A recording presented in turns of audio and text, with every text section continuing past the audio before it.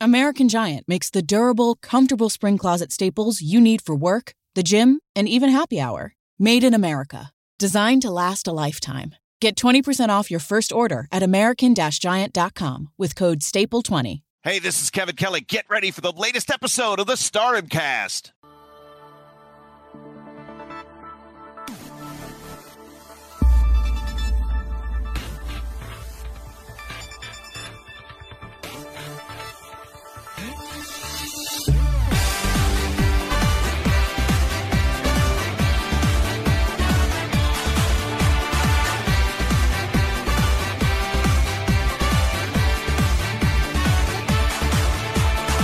Hello guys, and welcome to the Stardom Cast, your weekly audio source of all things World Wonder Ring Stardom. I'm your host, Rob Good, and I'm joined as ever by Matt Turner. Now, Matt Turner, before I throw to you and say how are you, I've got a little bit of a bone to pick with you. Uh-oh. Oh, what we have, is our first heat? This might be our first heat segment on the podcast, folks. Uh-oh. Honestly, go ahead, sir. I'm intrigued. I think the heat might be that intense that it could spell the end of the podcast. Oh, you were just getting on a roll too. All I right. know. Now, Duke's up. Obviously, you went to New York, and we'll be talking about your time at Rumble on 44th Street. However, I woke up the following day, and even though I had a great video of Mina and I had a great video of Mayu, thank you very much, I seem to have not received a text or a video or a photo of you doing the Cosmic Angels dance. Now, I do not understand, Matt Turner, where that video has gone. Why would you not send me a video of you doing the Cosmic Angels dance? Why would you do that to me? It's the same reason why there's no video of me brain bustering Godzilla, because that footage, good sir, does not exist. Is that a good enough excuse? And am I out of this heat segment? Genuinely, I saw Mina come out and I was like, I wonder if I can just see Matt like doing the dance moves at the same time. And then I got distracted by Whacker. So you may even because obviously my wonderful bride was to the left of me. I think we said at the same exact time. I can go back and watch it. I think we said at the same exact time. Boy, Whacker's so bad it's entertaining. Did you have a nice Halloween, buddy? Absolutely. Yes. Halloween was, when I was a kid, we would always go trick-or-treating, or even at my parents' house, we would always have a whole bunch of kids knocking on the door, trick-or-treating. Ever since I moved up where I'm at the last 10 years, we rarely get any. And it's kind of a bummer because I am a big fan of Halloween. So how about you? Did you get any trick-or-treaters, or did you dress up or do anything special? See, now in Britain, it's not as big a deal, the dressing up and things like that. People, we're going to get British people going, actually, yeah, it is. It's just you miserable son of a. But we got quite a few this year, obviously the last couple of years from COVID and things like that. We haven't had many. It's always fun when someone knocks on the door and I answer the door and they sort of look at me and go, oh, hello, Mr. Goodwin, because they're the kids I teach. That's always fun. But yeah, we had a couple this year. A girl, bless her, kept coming back for more, which was, I'm pretty sure you're not allowed to do that, but sure, here, have at. But there were some great costumes. I didn't dress up. We've got a black cat. That is about as far as the dressing up went. We didn't do any pumpkin carving, actually, either this year, which was a shame. We'll have to get on that next year. But in Britain at the moment, we're sort of sitting in between Halloween and Bonfire Night, which I know isn't a universal thing. It's basically where we celebrate a failed terrorist attack on the Houses of Parliament, which is, it's bizarre when you read into it. But anyway, it's where people go and watch cheap fireworks, and it's an excuse to eat hot dogs. So, I'm all for it, Matt. I'm all for it. But before we get into anything else, obviously I wanted to talk to you about my football match that I've just come back for. A little bit of a lifting of the curtain for you all, because we are recording this slightly late. It is on Wednesday, the 2nd of November. But just my dedication to this podcast, I've just come in from a football/soccer match. Jumped in the shower and I'm eating my very poor excuse of a tea or a dinner as we are recording. But Matt, we are in a league that is far too good for us. Far too good. We regularly get spanked 6-7-0. which is, you sort of get desensitized to it after a while. However, today, I don't know what we'd had for breakfast or dinner or whatever, but we were very, very good. And we were holding top of the league until the very last second. We were 1-1 at the time. We'd actually gone 1-0 up. And they scored with the last kick of the game to make it 2-1 and to beat us. It was one of the most demoralising victories. I would rather get beaten 13-0, which we did the previous week, than lose. Sorry, you just taught me. I'd rather get beat 13-0. And then the subtlety. It's not what you say, it's how you said it, which we did last week. That did happen. I wish I was joking, Matt. I wish. Do you know what makes it even worse? We lost 13-0, and my brother, who is the goalkeeper, he never listens to this podcast, which is fine, so I can praise him. He's a fantastic goalkeeper. Like, honestly, he pulls off some world-class saves. He was man of the match. Like, that should give you some indication of how bad we were. We lost 13-0, and he was man of the match. It's the best player. Honestly, we were dreadful. But honestly, there's nothing as humbling as standing on a football pitch. It's a sport you love, and watching 16-year-olds just run rings round you, and you know that they haven't experienced beer or women or their first curry, for example, and you're just watching them go, and there's time. Life will ruin you as well. But just watching them skate past you at 400 miles an hour, and you're too fat and too slow to catch up to them. So here I am, eating my banana and my yogurt, feeling very, very sorry for myself. But don't worry, I'm here to record a very entertaining podcast for you all today. So I guess it is my job as a co-host of this podcast and your friend, sir, to lift up your spirits, and I'm fully confident that I will do that. So fingers crossed. We should have a segment with how many did Rob lose this week, because I imagine it will get worse. Before we kick into a substantial amount of news, actually, little tidbits and things like that, I just want to talk about the pay-per-view. So as I've already said, it is the 2nd of November as we record. This will come out on the 4th, and the pay-per-view will have already happened. We couldn't delay it to watch the pay-per-view to then record, so we're going to do today, which is a review of Rumble on 44th Street and the second night of the Goddess of Stardom Tag League. And then we are going to record our review of the Hiroshima Goddess Festival on Saturday, and that'll drop for everyone on Sunday, the 6th of November. So make sure that you are paying attention to that. Before we kick into the news, like I said then, Matt, give us a rundown. What is coming up on the Stardom Cast Patreon this week? Okay, deep breath. This past Monday was Halloween. Speaking of Halloween, and Sean and I didn't even do this on purpose. We just kind of got lucky that there was no tricks, all treats for our Patreon members as we dropped not one, but 2 episodes. We did the watch along of Io Shirai's final Stardom match for now, fingers crossed, as she reunited with Mayu Iwatani, as we had Thunder Rock versus Oedo Tai of Kagetsu and Hazuki. And also we dropped the 2020 Momo Watanabe and Azumi, also known as Momo AZ, Goddess of Stardom Tag League run. So that's what dropped just this past week. Coming up this week, this Monday, the watch along will be Mayu Iwatani challenging Kari Hojo for the Wonder of Stardom Championship.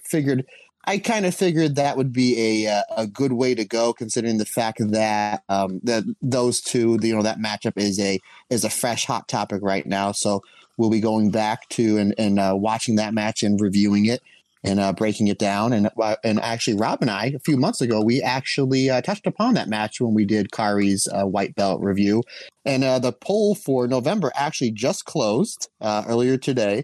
So for the white belt and red belt tier Patreon for November, we will be doing the number 1 vote getter was Hazuki High Speed Rain. So that'll be dropping off in your Patreon feeds in about 2 weeks or so. And what came in second place was Kagetsu's red belt reign.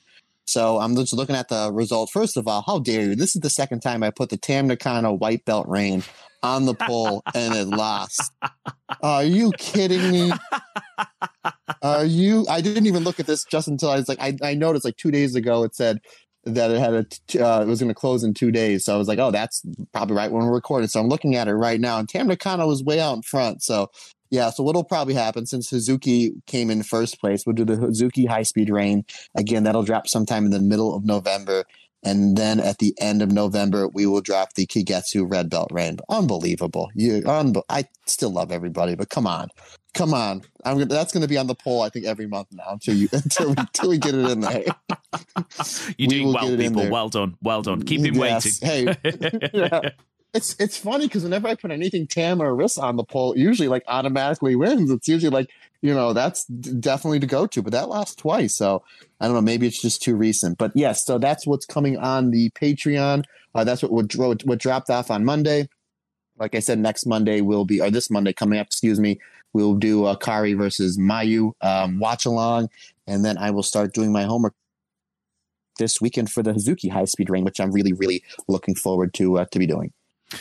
Yeah, it's a good time to get in on the Patreon, patreon.com/the Stardom Cast. Just a little bit of housekeeping in regard to the Patreon. They have changed the payment days.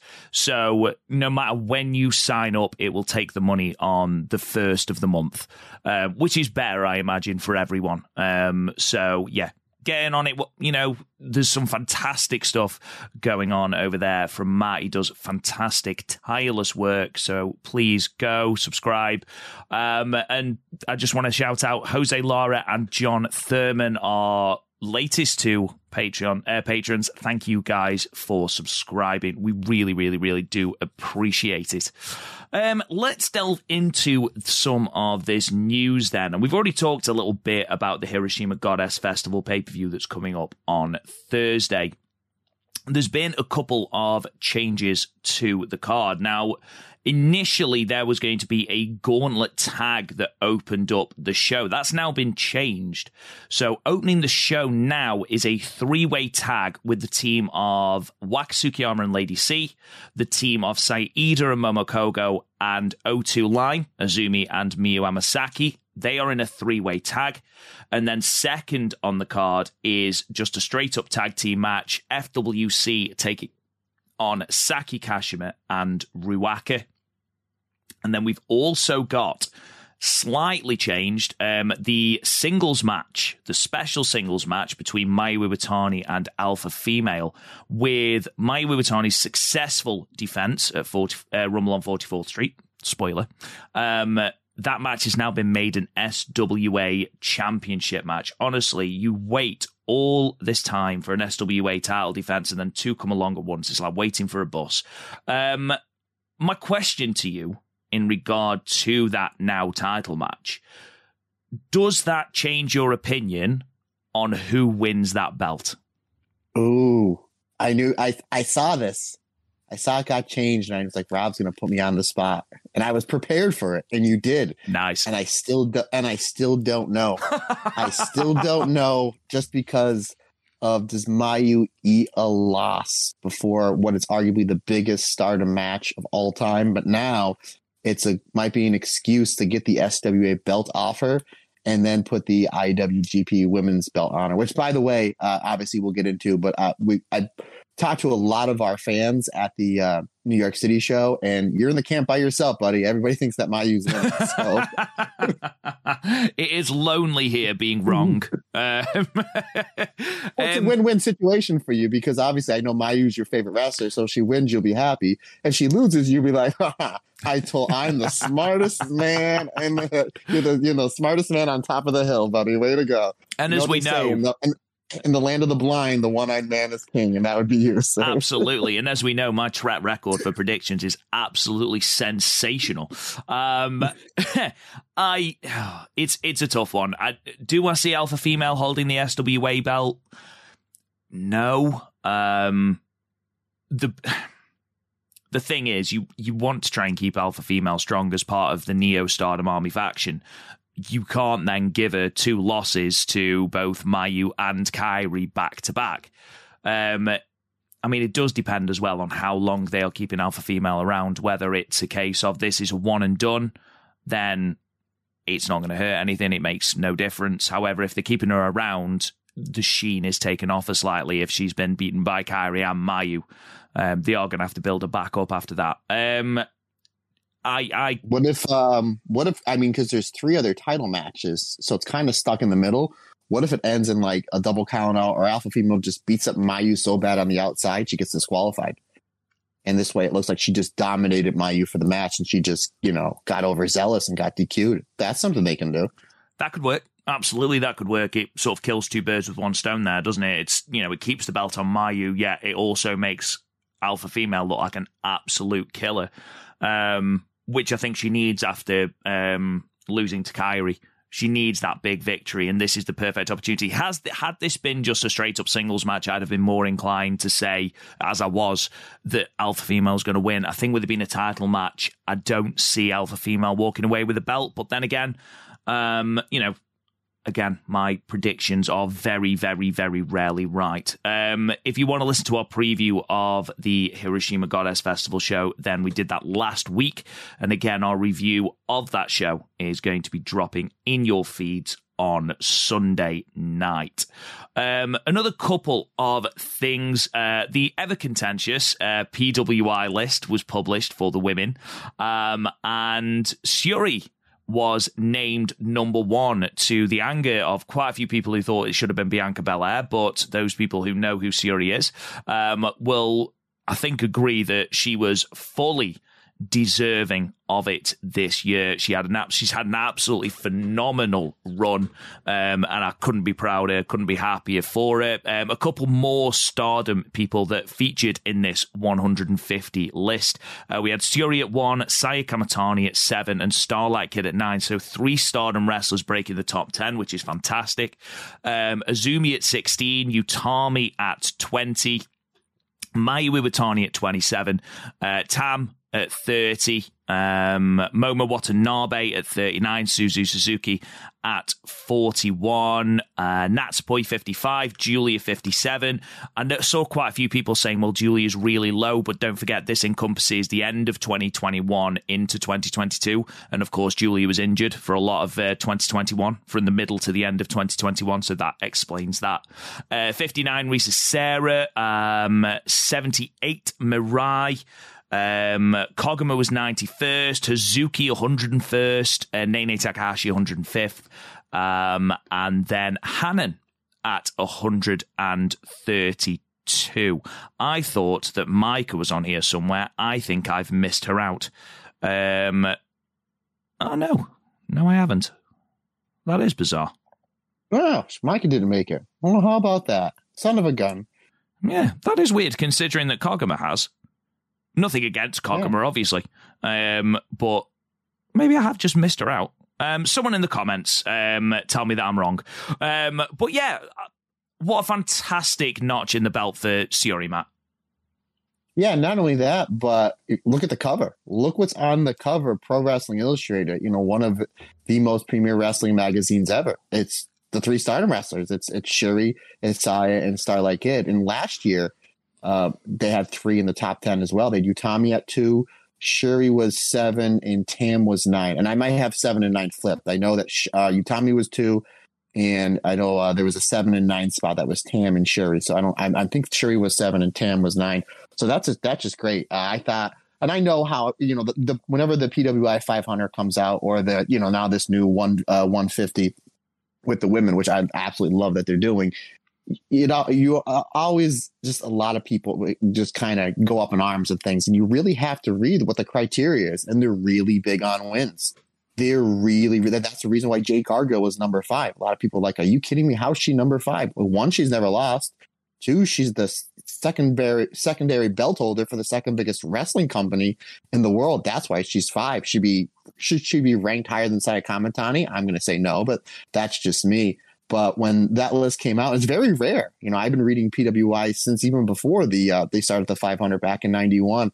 It's very rare that a Japanese wrestler is number 1 just based on views. Like, we're the biggest views, WCW, WWE, WWF, even Impact. AJ Styles, I think, was number 1 year AEW.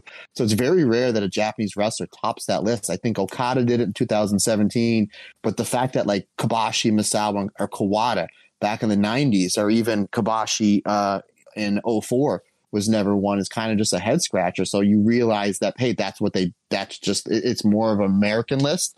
And I was actually talking to, right before the list came out, and I was talking to Scott from Scotty Wrestling, who I know he's listening. And if he's not, I will forearm him in the face. Totally just kidding. I love you, Scott. But I was telling him, no, it's going to be Bianca Belair again, because they're just really big on wins. And she was number one last year, rightfully so. She won, the Royal Rumble last year. She won the main event at night one of WrestleMania. So I thought, just because she had a big WrestleMania win and a big SummerSlam win, that she would be number one again.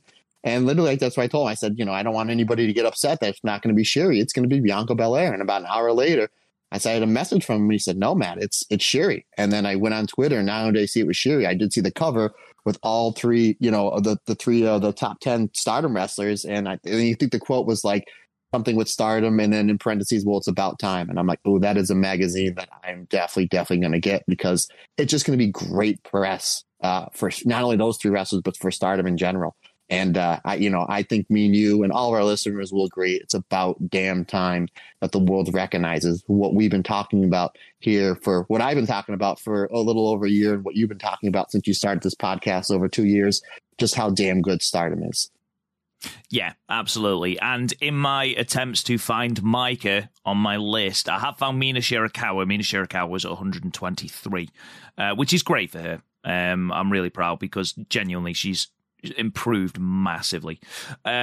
Speaking of Mina Shirakawa, the We Are Stardom English Twitter account posted an article in Tokyo Sports about Saya Kamatani ahead of her match against Mina for the white belt on November 3rd, and how she's been doing some secret judo training in preparation for Mina's leg-based offense. So I'm looking forward to seeing how Saya adapts that judo into her offense, and indeed her defense against Mina, and how it changes Mina's game as well, Matt.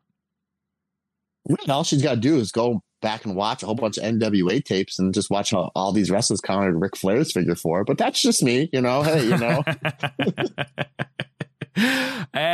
We've got a little bit of news in regard to the Mayu Iwatani film that is coming up, The Runaway Wrestler, based on her autobiography. It's got its leading lady, Anna Hirai, won the audition, and she's going to play the role of Mayu Iwatani in the biopic. They did post a video of Anna with Saya Iida, and genuinely I had to do a double take, because they do look so similar. The casting department have done a fantastic job in matching them.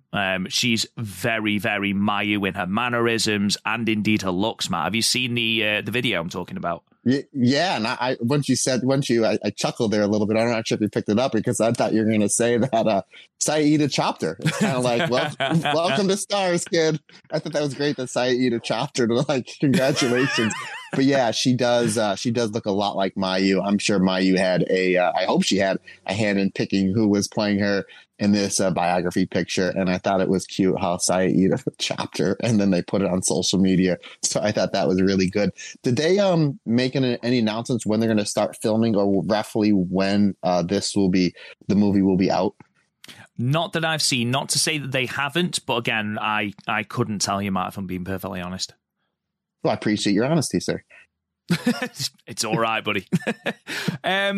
Azumi has the chance to make a little bit of history on November 19th at Gold Rush. If she retains her high-speed championship, she will tie the combined belts all-time record for most title defenses with 12, matching Natsuki Teo, which is a fantastic achievement, Matt, isn't it? Yeah, I think Azumi's one of the best champions in all of wrestling, not just Stardom, and what she's been able to do with that belt. It's just completely elevated the game, considering the fact it's kind of like the third, or maybe even, if you're a big tag team wrestling fan like I am, the fourth highest tier belt in the company. And we've seen her go on pay-per-views and absolutely steal the show with that belt. But I think that's a belt that I think she should break all the records. I think she should hold that belt at least another 6-7 months. I mean, no reason to take it off her. eventually you're going to elevate her to the top of the card, but what she's been able to do with the high-speed belt, basically taking that belt and you can almost main event any show, with her is just just kudos and credit to just what a fantastic performer Azumi is. But I hope she does. I hope she breaks the record, and I hope for the most title defenses, and I hope she breaks the record for longest title reign. Well, that stat comes to us from our friends at Monthly Puroresu. A couple more in terms of Azumi. If you go to the stardomcast.weebly.com, you'll see that Azumi has gone up into the top 7 in single championship reigns. Her current reign sits at about 248 days. She's about 10 days off Natsuki Teo's reign in 6th. In terms of title defenses in this reign, if she defends, which I think she probably will, on November 19th, she will tie Hazuki in 2nd place for title defenses in a single reign at 8. Mayu Iwatani currently holds the record at 9. So there is a very, very real chance that Azumi breaks that record for single reign championship defenses, which I'd be really over the moon for Azumi to do that. She deserves it. She's been a fantastic high-speed champion. She's been the linchpin of the high-speed division for a long, long time.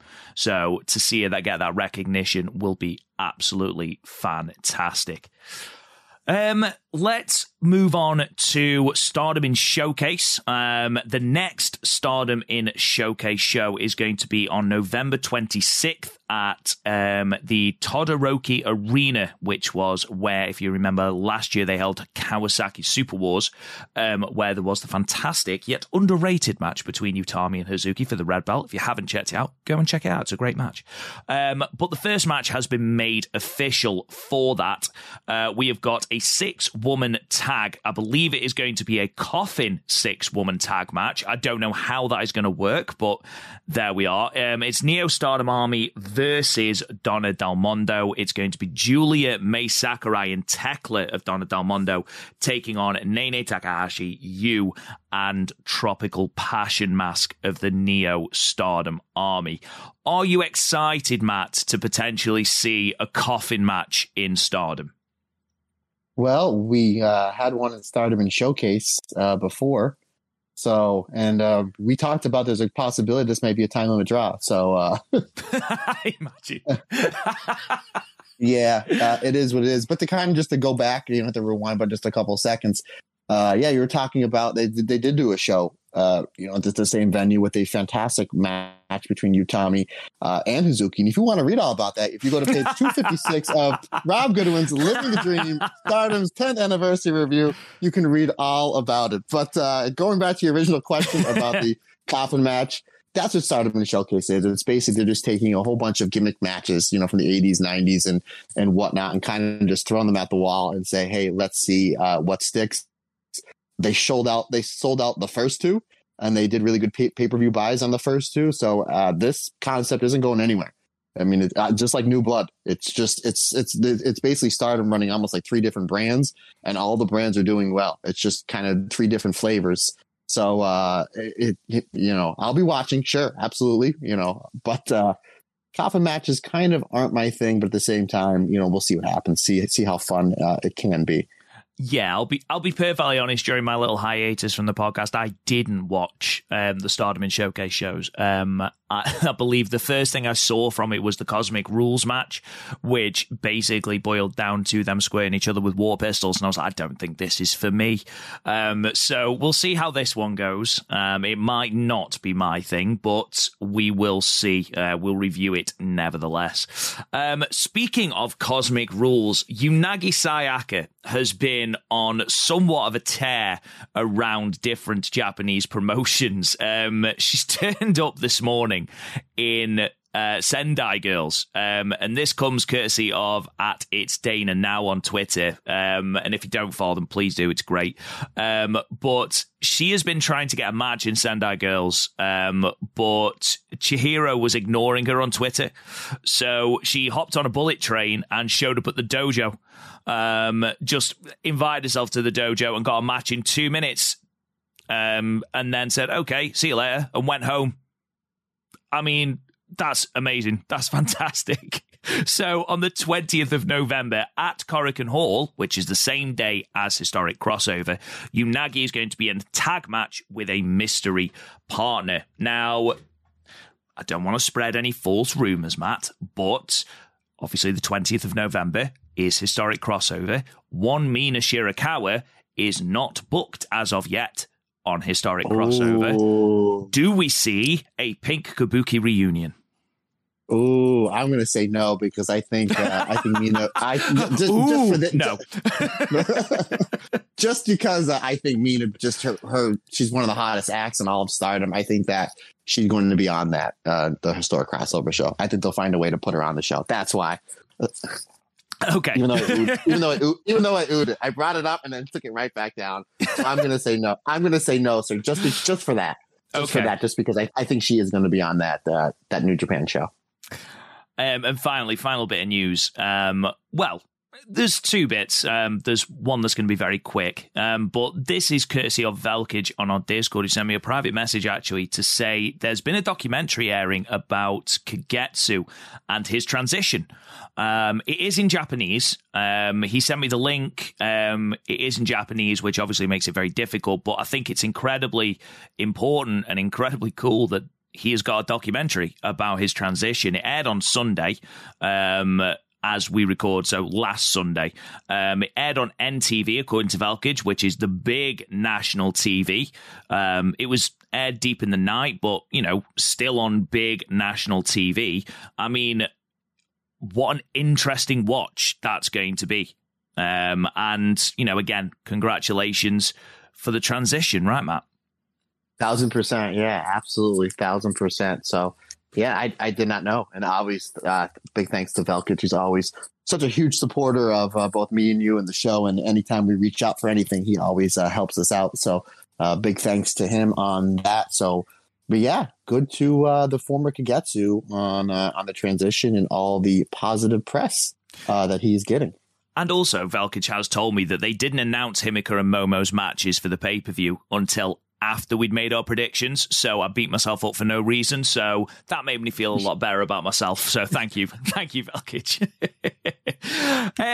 Let's move on to sort of the main event of this podcast then, which is the New Japan Rumble on 44th Street, Friday the 28th of October 2022 at the Palladium Times Square in New York, in front of 982 people.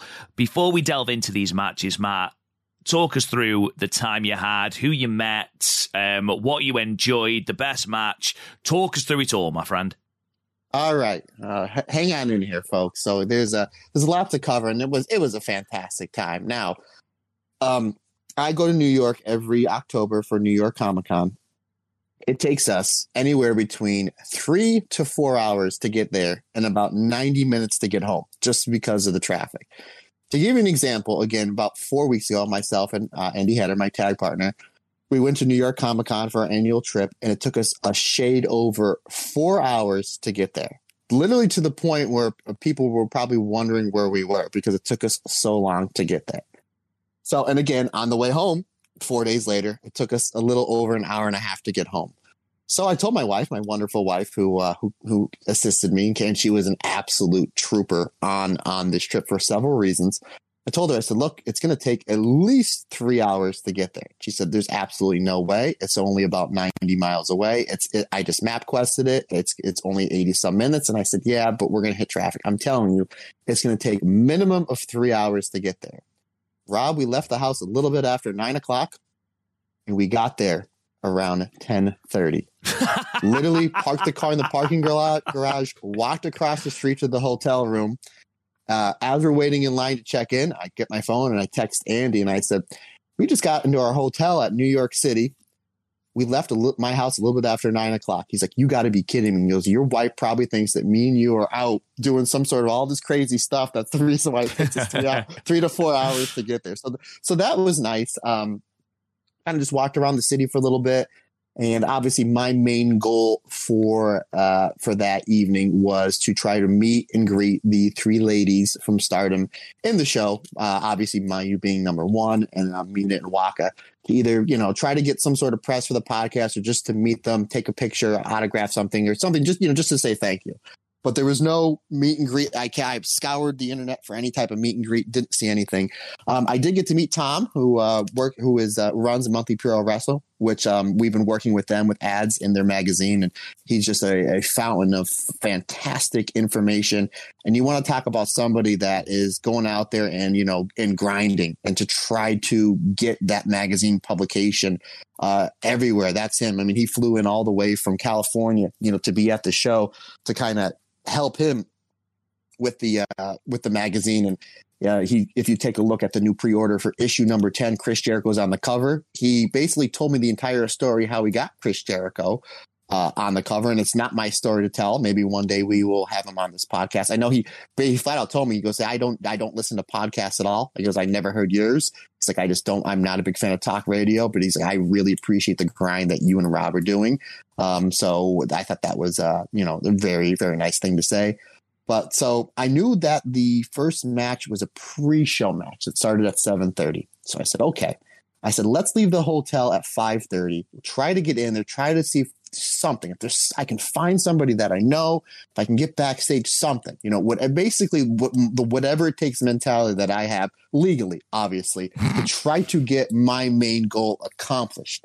So God bless my wife, because she probably tried on 3 or 4 different outfits just to make sure that she looked okay for this. Now, Rob, you've been to wrestling shows before. It's not going to the Grammys, right? So I can assure you that I have been to a wrestling show and not looked like I've been at the Grammys, my friend. So, and her whole big thing is, again, God bless her, was kind of, she didn't say this in so many words. It was like, well, I know that you're going to run into people that know you. So I'm representing you, I'm representing the podcast, and I'm representing Rob. And I don't want to let anybody down. Now, obviously, Rob, you've never talked to my wife. You never text, nothing.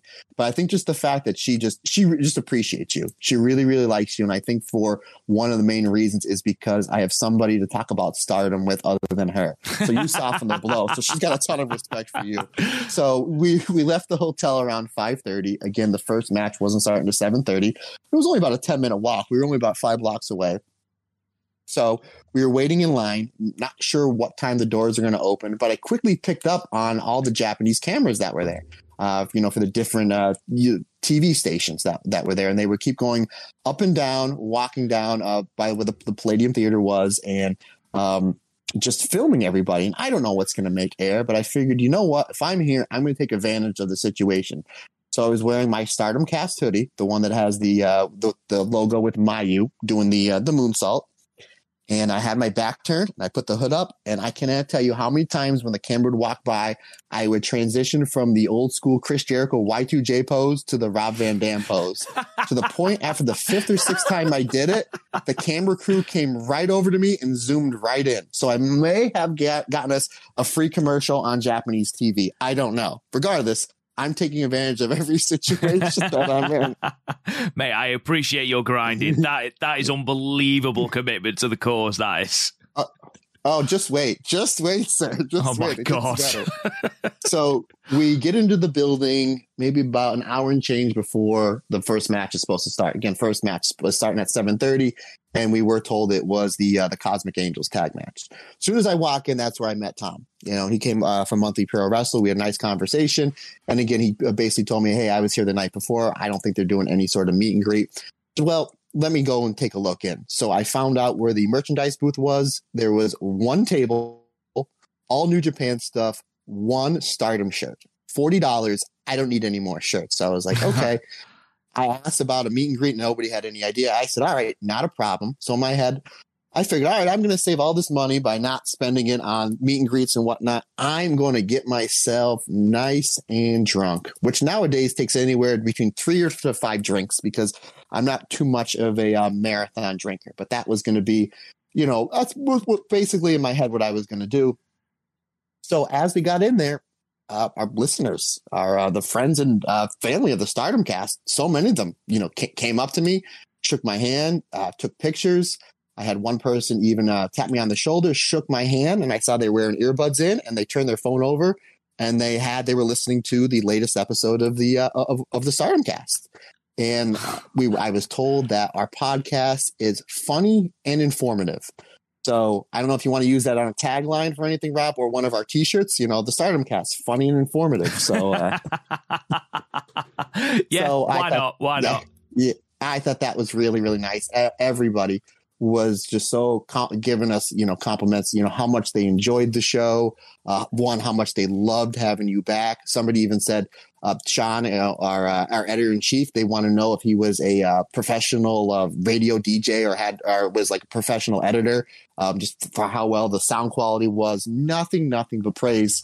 But I do have to say, sir, that the most common question that I got asked in one way or another, one form or another, was if you set me up on the podcast every week for the cheap plug of Living the Dream Stardom 10th anniversary review. And I even say, Rob never sets me up for that. That's 100% shoot. He never sets me up.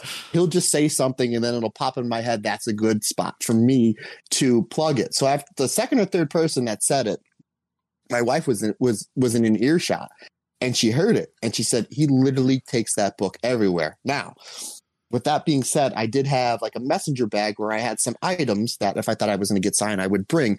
One, I had a Stardom digest that had Io, Kari, and Mayu on it when they had all of the belts in Stardom. And that's like my holy grail to get that autographed by all three. I had the comic book cover that my buddy Alex, shout out Alex Sanchez, did for me with Mayu as Supergirl. I thought that'd be cool to get signed because that's a one-on-one. No one else will have that. And as my wife said that, because he literally carries that book everywhere, I'm like, oh, by the way, so I zip open the bag and then I pull out Living the Dream, Stardom's 10th anniversary. So your book made it to New York City with me. Thank you very much. Needless to say, this thing got passed around like a bottle of like a bottle of booze at a college party. There were so many people that were just so intrigued by it. So hopefully I gave you some sales. But yeah, everybody was super, super nice. Like I said, my point was just at that point, I had an hour before the show to start to go to the bar. And then I just didn't because I was just talking to so many of the friends and family and the listeners of the Stardom Cast, just completely overwhelmed by how much people are loving what we do. And then I went back and started talking to Tom again from Monthly Pro Wrestle. We're trying to just work some things out, how he can help us and we can help him. And, to me, that's what it's all about is there's no reason why we all can't win.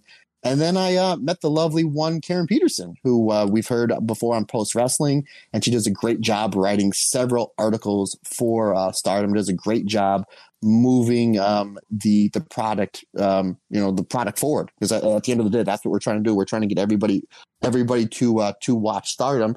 She put over right away how much she loved what we're doing on the podcast, and she loved our Kevin Kelly interview. So I invited her to be on the podcast, and we after some emails back and forth, we did nail down a date. So we are going to record a review with her of a Stardom Historic Crossover. So that'll be our next guest. So by the time that all happened, it was about 10 minutes before the show's supposed to start, and I did not have one drink. So I was like, okay, no problem. So we go in and we get in our seats, and I realized, Rob, we are right dab smack in the middle. So if you want to leave to the left or the right, you're going to inconvenience 7 or 8 people. And the 2 rows ahead of us, they kept doing that. I'm like, I don't want to be that guy. It's like, maybe I'll wait to the second or third match. I don't know.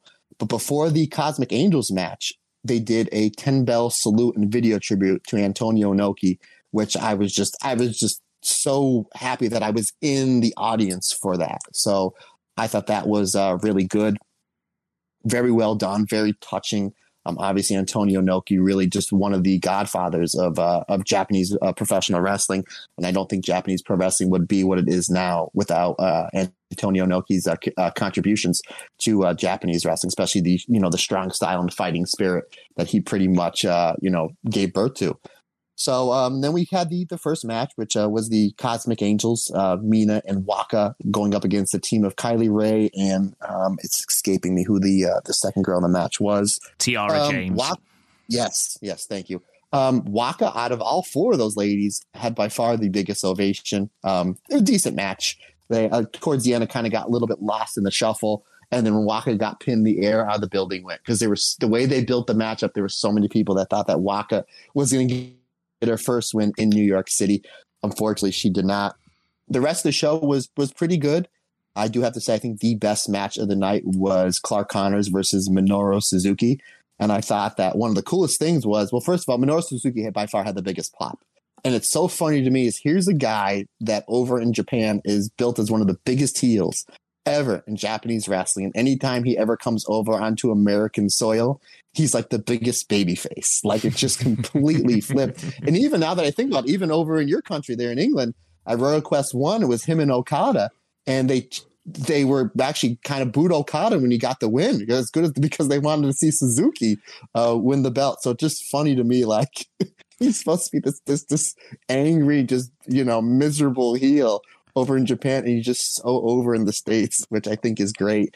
I thought it was cool that when Clark Connors was coming out, they did almost like a behind the scenes video of him walking out, very similar that we've seen Stardom do when there's big matches in Cork and Hall. And as he was walking, he's distracted by somebody over on the right. It was Ken Shamrock. And I was like, oh man, that's cool. So Ken Shamrock came out with Clark Connors, and Ken, as soon as Ken came out, he started screaming at Minoru Suzuki.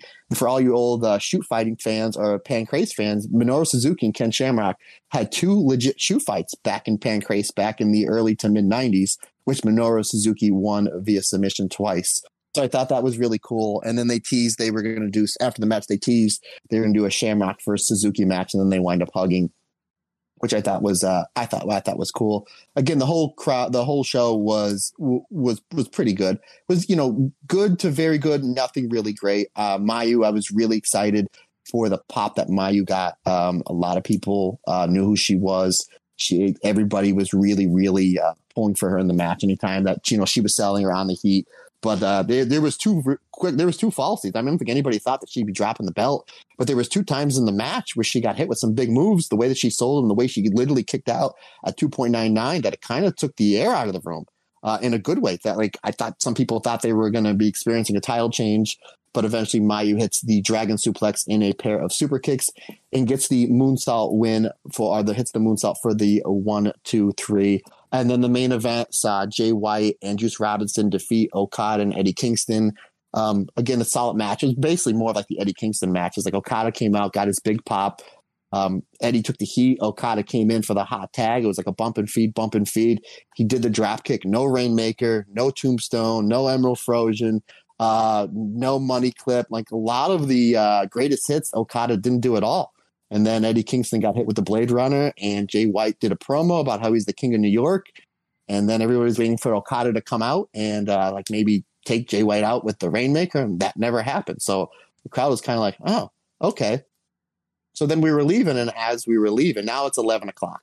11:30, excuse me. So my poor wife has endured 6 hours of this and not once complained. Not once complained about anything. God bless her. So we're leaving, and as we're leaving, we see there's a line forming. And I'm like, what's this line forming? Like, oh, there's a meet and greet. And I was like, oh, man. I was like, for who? They're like, Ken Shamrock. And I'm a big fan of Ken Shamrock, but at that point in time, enough was enough. My card was full. It was time to get a burger and a milkshake, which I did, and then go back to the hotel room and call it a night. So what I'm trying to say here, Rob, is obviously we had a great time. We met against so many of the fantastic listeners of the podcast that absolutely love what we do. And I was just absolutely floored and humbled by what we're doing and just making a difference, and that people are just listening and literally listening in line as they're waiting for the show, which absolutely blew me away as well.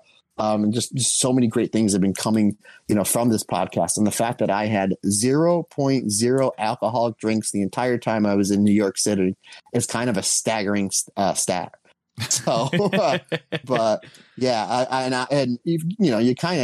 I take a step back and think about it, I've only been part of this podcast for about a year now.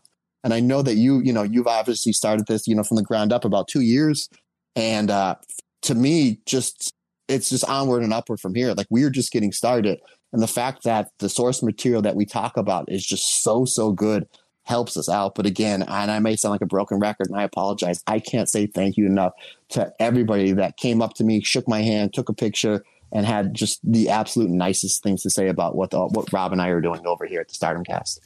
Yeah, the fact that anyone listens to me and Matt just chat about our product that we love is mind-boggling. And the fact that, people know the podcast and people know, who we are and know the logo and things like that, it baffles me. When me and Chris started this, literally in a hotel room in Blackpool, it was done literally as I was learning what Stardom was. I never in a million years dreamed it'd be what it is today. And, thank you, Matt, for rekindling my love of Stardom and my love of podcasting. So, yeah, to anyone that came up, said hello, listens to the podcast, thank you, because we are truly humbled. I just want to talk very briefly about those matches. I'm not going to go into the New Japan ones. I'm just going to talk about the Stardom ones. The pre-show match, obviously the one that Matt was talking about. Kylie Ray and Tiara James defeated the Cosmic Angels, Mina Shirakawa and Waka Tsukiyama with the reverse TKO in 12 minutes and 8 seconds. First question, really, Matt. Were you surprised that, A, they gave the Stardom girls a loss on this card, especially as they were sort of the main focus? And secondly, obviously, I've got the TV feed, and I want to shout out Ian Riccaboni, Matthew Raywalt, and Alex Kozlov. I thought they did a fantastic job on commentary. Ian Riccaboni especially has got a fantastic knowledge of the Stardom product, so really added to it. But what was the reception for Waka as loud as it seemed on TV? Because usually people are more into, I don't want to say more into Mina, but Mina gets more of a reaction. And it was nice to see Waka in her hometown, she was born in New York, to get that reaction. I think once this match was put on the pre-show, it was obvious they weren't going to give her the win. But I thought the reaction was fantastic, Matt. Yeah, especially the fact that I figured they were going to come out to the Cosmic Angels theme, but they came out to Mina's theme. So, of course, and then Mina does her dance, and, that's part of the Mina Shirakawa package. So, but when they were doing the entrances, the single entrances between all four ladies, Waka definitely got the biggest pop. And I thought they did a great job in the psychology of the match where, like, Waka took the heat, and then they did, like, a double heat. Like, she took the heat, like the sympathy heat, and Kylie Ray basically turned heel. And Kylie Ray is a very prominent babyface over here in the American Indies and on, NWA and everywhere else she goes. And as soon as they cut Waka off, it was Kylie Ray that cut her off, and they started booing, and then she immediately knew her role and just like, oh, go boo yourself.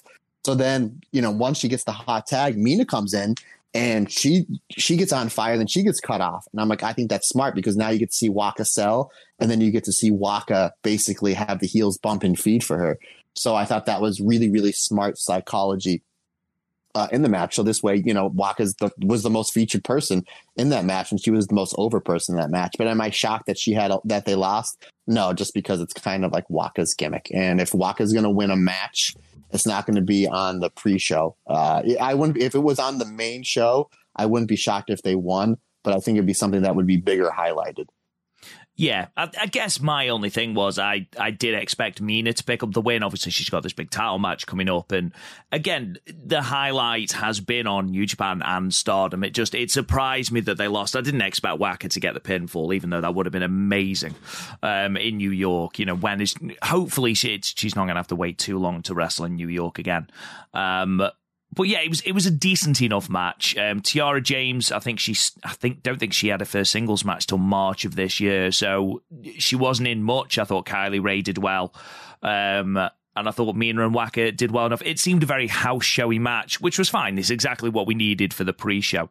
Then match 6 saw the SWA Undisputed World Women's Championship match. Mayu Iwatani, the champion, defending in her second successful title defense, defeating Kylie King with the moonsault in 11 minutes and 47 seconds. Now, I don't know, did the interview between the two women air in the arena, Matt? You mean the one where Mayu comes down and goes, hi? Yes. And Mayu throwing in some basic English and automatically being the most over babyface, apart from your wife, obviously, who deserves a massive shout out. Became instantly just that, hi, instantly became the coolest person on the entire card. So that did air in the arena. And it popped. Everyone got a pop when she came on. I don't know if they popped because they saw her or popped because of the way she said, hi, or combination A and B, but regardless, I was laughing, and it was great to see her. And I think that I thought Mayu was the second best performer on this show behind Minoru Suzuki. Yeah, she was massively over, actually, hugely over for the crowd. And I've actually written in my notes, she got the biggest reception of the night apart from Suzuki.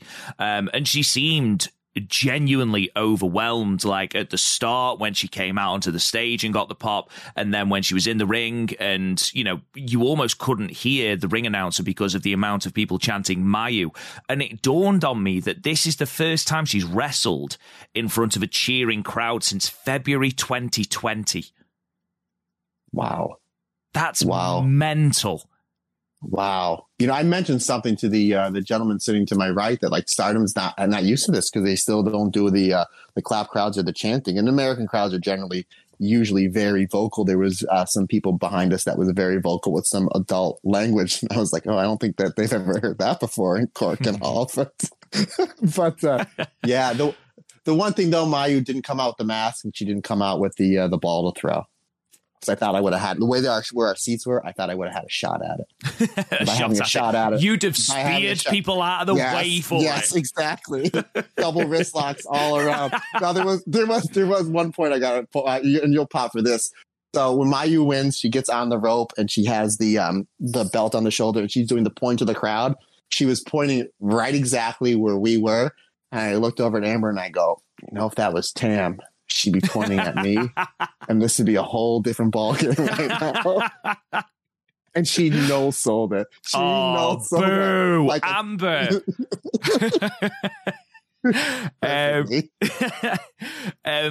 Another couple of things from this match. Scarlett Donovan, who was the referee for both this and the pre-show match, makes history as the first female referee in a New Japan ring, which I thought was quite a cool stat. And something I just wanted to ask you, Matt. Sorry, my voice is going. I don't know why. I think I've asked this before, but how difficult is it to wrestle someone for whom English isn't their first language, and how difficult is it to communicate in the ring? Obviously, Mayu and Kylan King didn't have a tremendous amount of time to block out a match, and for that reason, I assumed a lot of it was called in the ring. But with someone who doesn't share the language that you speak, that must be incredibly difficult. And the reason I ask is because, there were some ropey opening exchanges. However, the longer the match went on, I thought they did tremendously well, and it became a very solid title defense.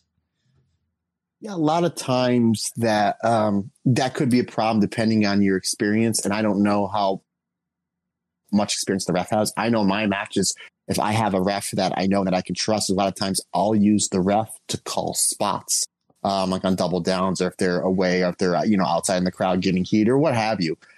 But Mayu just being Mayu, and she does know a decent amount of English, but at the same time, wrestling can be a universal language. If you see a way that somebody's squaring up, or maybe even reading somebody's eye, you kind of have an idea where they're going. So yeah, I mean, that could be a problem. If you have somebody that's inexperienced. Obviously, Mayu is one of the best in the world right now, and one of the best ever, in professional wrestling. And obviously that shined through in that match, especially the build up towards the finish. Yeah, absolutely. It was a really, really, really good fit. And I thought Kylan King, she looked a little bit, or she felt a little bit, maybe not starstruck, but the occasion looked like it was in danger of getting on top of her, but she came through massively towards the end. I thought she did really, really well. Once that initial communication error was sort of dealt with, I thought she did really well. Played the heel, because even though she was a babyface, she played, as soon as Mayu came out, she realized, similar to Kylie Ray, she realized that she'd be playing the de facto heel, and I thought she did really, really, really well. There was a great kick out of Kylan King's finish, which popped me massively. Even though I knew in my head Mayu wasn't dropping the belt, that was a really good near fall. I gave it 3.5 stars. I thought it was a really solid title defense. Again, nothing, you should go out of your way to see, but I would encourage you to check out Mayu's reactions to the people chanting her name, because that was the thing that really stood out to me. And again, first time she's wrestled in front of cheering crowds since, I think, and again, someone will probably correct me, and that's fine, but I think it's February 2020, and I think it's the 8th of February 2020, and that Way to Major League show against Takumi Iroha. I'm sure that's the last cheering crowd she'll have wrestled in front of, because she hasn't been out of Japan since. So, and Japan is still on clap crowd. So, yeah, baffling that it's been, over 2 years since she's wrestled in front of a cheering crowd.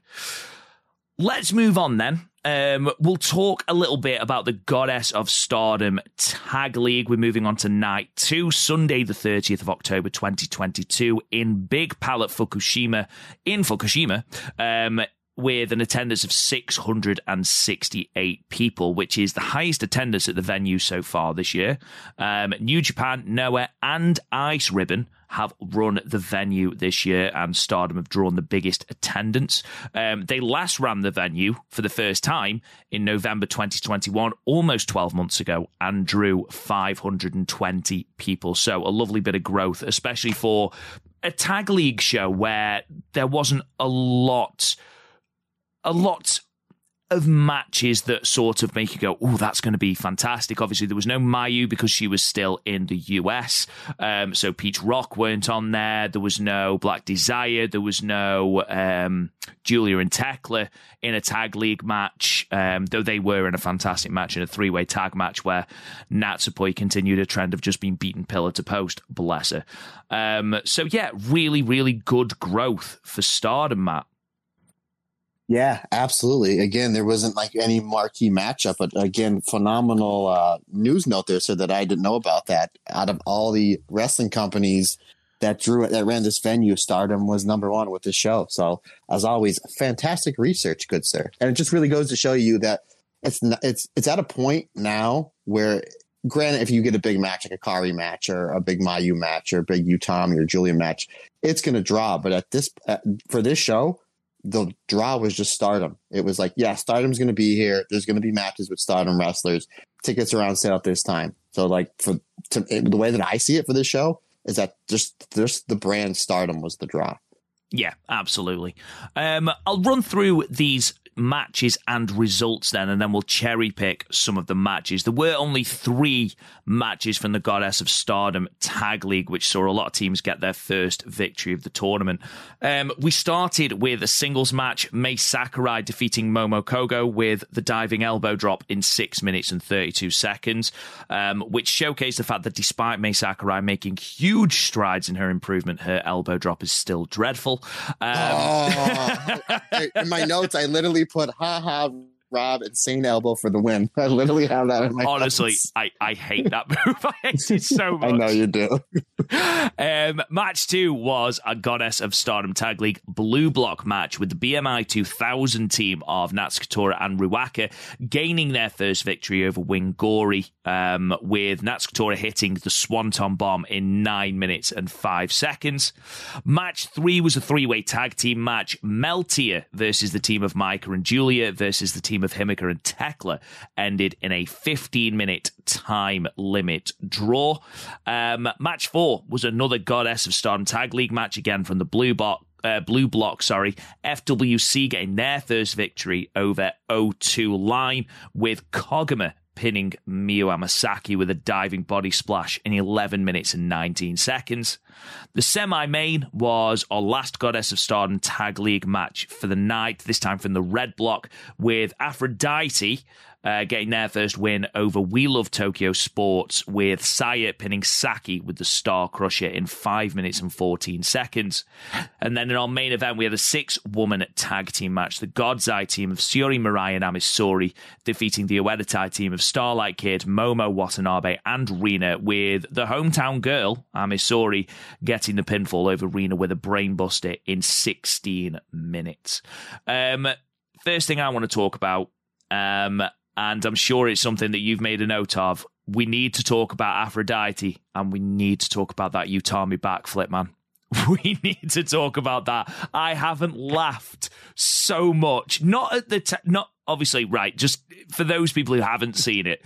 Aphrodite did their entrance, they derobed, they got into the ring, and they then did stereo backflips. Now, Saya obviously nailed it. Perfect form. Utami, who isn't used to doing this, has clearly been practicing and tried it and then bailed at the last minute, but still landed on her feet. And her look of, oh my God, I did it, and looking at Saya and then remembering where she was and just bursting out laughing. Honestly, moment of the show, Matt. I had a little more concern for Utami because she held her ribs and then was walking funny for a half a step and then started to stretch because whatever she pulled or didn't pull, she had to stretch it out. And I was like, oh my God, is Utami done for this tournament? But in the history books we'll read, well, how come Utami left in night 2? Well, she tried to do a backflip and pulled her ribs out. That was my concern. But once she was okay, yeah, it was kind of a comical spot. Now the question is, Rob, is she going to be doing this backflip entrance with Sai Kamatani from here on out? Because now we're going to be playing. I mean, we obviously play close attention to Sai and Utami because they're great and they're fantastic. But now we have another reason to enjoy their matches, or even kind of sit up a little more straight as we're getting ready to watch the matches. Utami going to be doing this backflip on her entrance. I think even more than that, Matt, we need to test who is going to do it right first. Is Utami going to be able to do a backflip, or Waka do the Cosmic Angels dance? Which one is going to come first? Oh, Utami does the backflip. All my money on that one. So next question. I must admit, the Aphrodite versus Wheel of Tokyo Sports match, it only went for 5 minutes. It was your standard sort of Fukigen Death match. We had a lot of newspaper shenanigans, which I did enjoy. Fukigen Death launching a paper at the referee, sort of continuing on that feud. But it's probably the match I wouldn't bother going out of your way to see. It was over very quickly with Saya hitting the Star Crusher. My match in terms of Goddess of Stardom tag league matches was FWC versus O2 Line. I don't know what Miyu Amasaki has said or done to Hazuki, but Hazuki gave her an absolute pasting during this match, Matt. I think maybe now that Unagi's out of Stardom, and maybe when Unagi left, she was leaving the building and said, hey, I'll see you later, and then high-fived Hazuki and said, you are now the assessor of the locker room. I mean, maybe that has something to do with it. But yeah, she was, Koguma was, doing her spots and making her run the ropes and whatnot. But there was some really good double team stuff from FWC. But yeah, when it came down to Hazuki versus Miyu, it was like, yeah, I'm going to beat down this rookie. And boy, howdy did she. Yeah, some of those kicks were hit very, very snugly. I mean, we talked about on the last episode about Miyu Amasaki and how she looked really solid in their match against Wingori, and I thought she looked really good here as well. She did a massive amount of the heavy lifting. Azumi was barely in this match, but I thought she did tremendously well, mostly on defense because she was on the back foot considerably, especially when she was against Suzuki. But I thought she looked really, really good here. I gave it 3.25 stars. It's a solid match. It's probably the tournament match of the night. The only other one was obviously BMI 2000 versus Wingori. Couple of things to note from this match. I thought Natsuko Tora's Swanton Bomb looked beautiful. I thought it was really, really good. We had a legitimate finish, which, thank God, after the way BMI 2000 got themselves disqualified against Kawaii Venus, I was genuinely concerned that we were just going to have a really tepid run through the tournament again. But they actually got a legitimate win, and the interactions between Natsuko Tora and Saida were really, really good. I want to see that in a singles match, Matt. Yeah, I thought, you ran and raved about how much you like Wingori last week. And as usual, whenever you like something from Hana, whether it be the Wingori tag team or this or a phenomenal theme song, you are absolutely right. So I was like, boy, these two are really, really good together. So, I hope that they pull out a string of wins and maybe somewhere down the line in 2023, they do get a tag title shot because I would love to see, these two get pushed. But yeah, I thought this match was really, really good. And I've been very critical on Ruaka, the last 7, 8, 9 months or whatnot. But I think that her teaming with Tora, not only in this, and as much as I kind of ragged on their first match for just the lack of rules and rules being followed, I think her and Tora really, really gel well together. And this might be the best spot for Ruaka right now is her teaming with Tora. And I thought Tora's stuff looked really, really good here. And again, yeah, I'm all for a Saida versus Tora singles match somewhere down the line. Yeah, absolutely. And again, they get their 2 points there. we need to talk about, obviously, the three-way tag match and just what I think will be christened eventually as the Natsupoi. Oh, my God, the word's gone out of my head. The Natsupoi Pinata match, where she was literally kicked around the ring like a football. She was beaten black and blue in this. Like, I don't know whether she just goes, yeah, I'll take that. Yeah, I'll do that spot. Yeah, just hit me with whatever you've got. Or whether it's just an internal rib. But Jesus Christ, that poor woman, Matt. Yeah, we talked about Miyu. Miyu's beatdown. Miyu, she got off light compared to Natsupoi.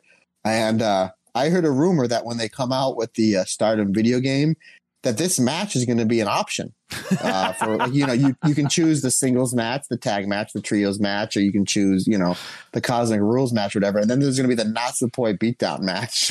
But yeah, and I remember when the graphic for this came out, I saved it and then I text you right away and I said, you believe this? It's basically 4-on-2. It's kind of really what it was. And then it did break down into basically all three teams, and there's some really good exchanges with Micah and Himika versus Tekla and Julia, which I thought was really, really good. And hopefully maybe that's a match that we get somewhere down the line as well. And I know that, those four ladies are all in the same faction, but I thought the minimal stuff that they did, they gelled really, really well together. But I have to say, in the 35 years that I've been watching, studying, and writing about professional wrestling, I don't know if I've ever seen before what they're doing with Natsupoi.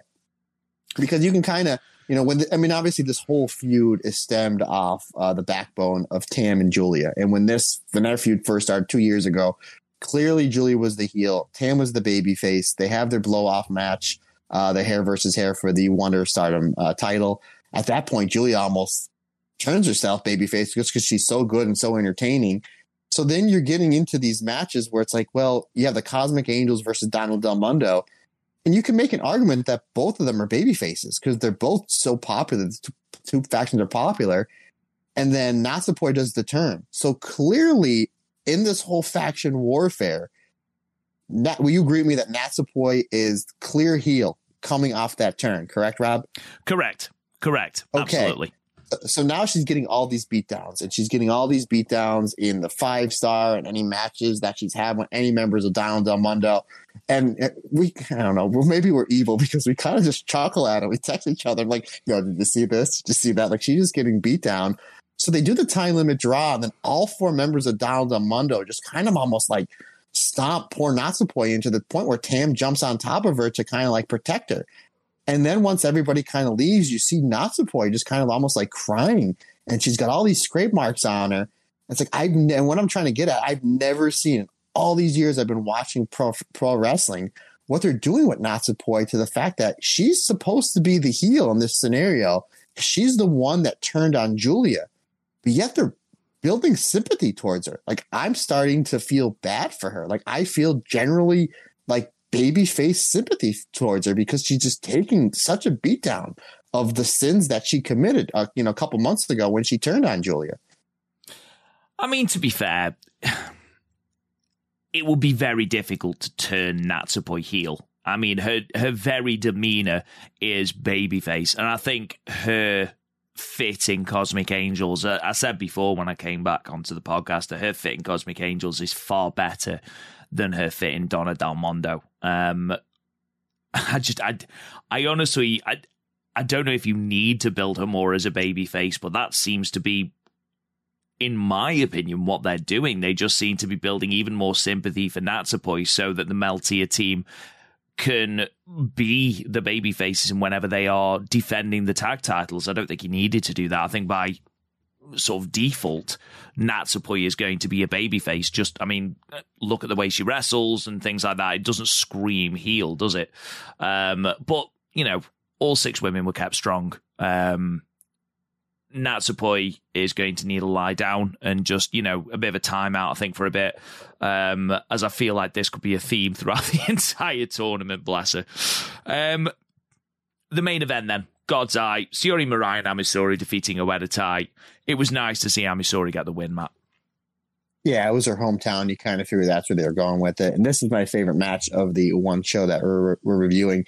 Now, I thought it was, whenever they do this, I always get a chuckle. I'm like, But how do they time that? But Ami gets the win with the tornado brainbuster, and the graphic comes up 16 minutes right on the dot. I was like, how about that? But we got some teases from Momo and Sherry. And anytime those two were in the ring together, yes, please. Because that was, like, to me, the highlight of the match. But, and again, going similar to the whole Waka thing in New York where she takes the heat and then gets the hot tag. And they did the same thing with Ami Sohrei here. And it worked. You know, it worked in New York for Waka, and obviously it worked here with Ami. You know, her hometown crowd got to see her kind of get her butt kicked and be on the cell and then make that hot tag to the champion, Sherry. And then once Mariah gets in the ring and she gets cut off, and then they get to see her get the hot tag where she comes in, where you have three fantastic heels in Starlight Kid, Irina, and Momo kind of bumping feet here. And you kind of knew when this match was starting that Rena was taking the fall. But I thought Rena was like one of the MVPs of the match. And you have so many big stars in this match, but I thought Rena looked absolutely fantastic. And it's just knowing how good her other two sisters are, Hana and Hina. It's just it just goes to show you the future of Stardom is just really, really bright. Because I thought Rena here really shined here, not only in her offense, but just like they did with the tag stuff that she did with Momo Starlight Kid, but in her selling as a heel as well. I thought she was fantastic. Yeah, I've said for a while now that Rena makes a very, very good heel. It's a bratty teen is sort of the gimmick that she's going with, and she's learning from, you know, some of the best heels in the company, so that will continue to impress. And again, you've mentioned it, all three of those sisters have got big futures, because Hina's come back and seems to have really upped her game. Rena's continual schooling in the heel world from Oedo is really helping, and obviously Hanan is just a fantastic babyface. And again, she's in a faction with Mai Iwatani, who is the babyface and the best person to learn from, certainly. That's all of the shows that we're going to be reviewing on this considerably shorter episode of the podcast, when you consider we went 2 hours last week. But we have got a couple of shows just to preview. Obviously, we've got the pay-per-view, which will be airing tomorrow as we record, 3rd November, and we'll be bringing you our review of that on Sunday. But the Goddess of Stardom Tag League continues to roll on. So we've got 2 shows coming up in the next week. The first one will be on Saturday, the 5th of November, the Goddess of Stardom Tag League Night 3 from the Nara Convention Hall in Nara. And these are your matches. So we've got a singles match, Starlight Kid taking on Saya Ida. That's going to be really, really good. I'm excited for that. A 6-person tag match, Tam Nakano, Natsupoi, and Waka Tsukiyama versus Azumi, Lady C, and Miyu Amasaki. Another 6-person tag, Maika Himika and Mai Sakurai taking on Tora, Momo Watanabe, and Saki Kashima. And then we get into a run of 4 tournament matches. In Blue Block, we have got 7-Up, Nene Takahashi and Yu taking on the New Era's Mirai and Ami Sohrei. In Blue Block again, we've got FWC, Hazuki and Koguma taking on Wild Venus, Mina Shirakawa, and Saki. In the Red Block, a really, really blockbuster match here. We've got Mafia Bella, Julia and Tekla taking on Suri and Tomoka Inaba, Karate Brave. And then we've got Mai Iwatani and Momo Kogo's birth into the tournament, Peach Rock taking on Aphrodite of Utami and Saya. Matt, what jumps out at you on this card? Peach Rock versus Aphrodite. Also the Mirai and Ami Sohrei versus 7-Up, because that's going to be like, yeah, here's the finish, here's what I do, here's what you do, we'll see you out there. We'll hit hard and we'll buy beers later. So I think that's going to be good. And then Mafia Bella, with their match, I think just seeing Tekla back is just so refreshing. So it looks like that's probably going to be the co-main event. And the show starting off with a singles match. So we got a singles match, a couple 6-person tag matches, and then some tag matches for the tournament. So a nice little array of matches for Stardom. Yeah, absolutely. And then we've got night 4 of the tournament, which is the following day, Sunday, the 6th of November, from Mi West Wing Me in Sioux City. And the card is as follows. We open with another singles match, Saki Kashima versus Saya Ida. We've then got a tag match, the Queen's Quest team of Saya Kamatani and Miyu Amasaki taking on the Cosmic Angels team of Mina Shirakawa and Waka Tsukiyama. We've got a three-way tag match, Queen's Quest, Utami and Azumi taking on Mirai and Amisori and the team of Maika and Himika. That's going to be very, very hard hitting. And then we get into our run of tournament matches. We have got FWC, Hazuki and Koguma in the red block taking on BMI 2000, Natsukatora and Ruaka. Another red block match with Meltier, Tam Nakano and Natsupoi taking on Suri and Tomoka in Naba, Karate Brave. Another red block match, Julia and Tekla, Mafia Bella taking on My Fair Lady, May Sakurai and Lady C. That's going to be interesting to see how May Sakurai approaches that. And then we have got in our main event, or at least that's how that's written on the website, Mayu Iwatani and Momo Kogo, Peach Rock taking on Black Desire, Momo Watanabe and Starlight Kid. Some really tasty matchups on this night, Matt. Yeah, so we got the pay-per-view on Thursday, and then we have two back-to-back solid action from the tag league. You know, that Karate Brave versus Meltier be really, really good. And then the Black Desire versus Peach Rock.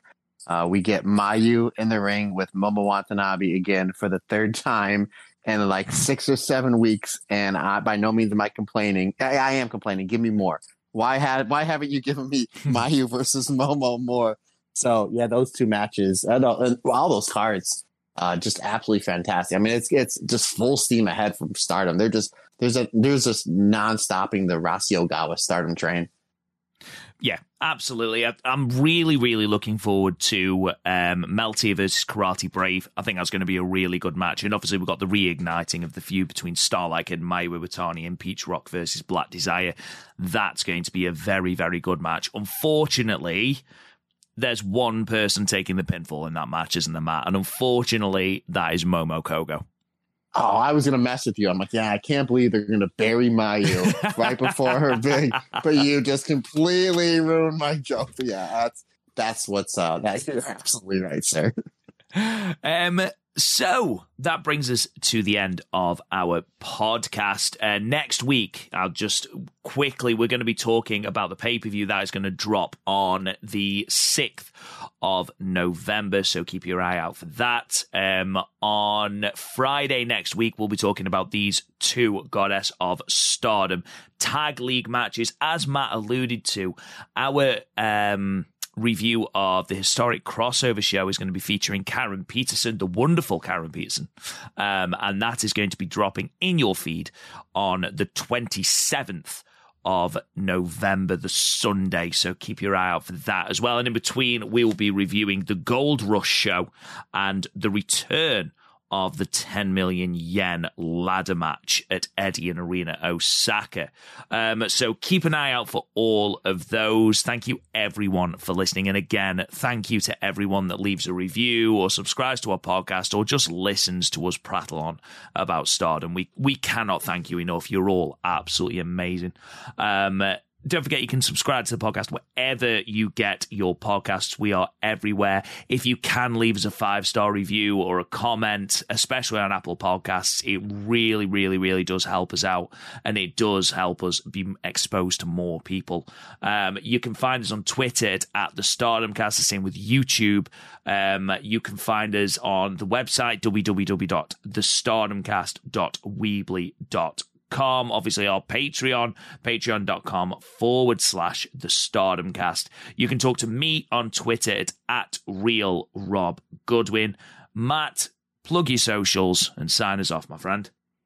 Absolutely. Always a pleasure talking to you there, Mr. Goodwin. If anybody wants to get a hold of me, you can get me on the Twitter and or the Instagram Matt Turner OF. I actually created an email as well, as I know social media isn't always everybody's thing.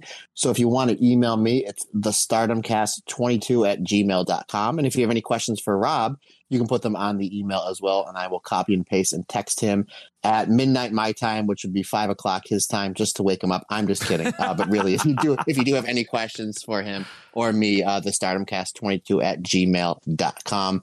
Again, thank you everybody for listening. Thanks everybody for the support. Thanks to all the new Patreon listeners, as that does help us out quite a bit. That's greatly appreciated. Like I said, anything that you need from me, please just let me know. Because as always, it's just not my podcast, it's our podcast, because we're all in this together, and everybody's different, everybody's special.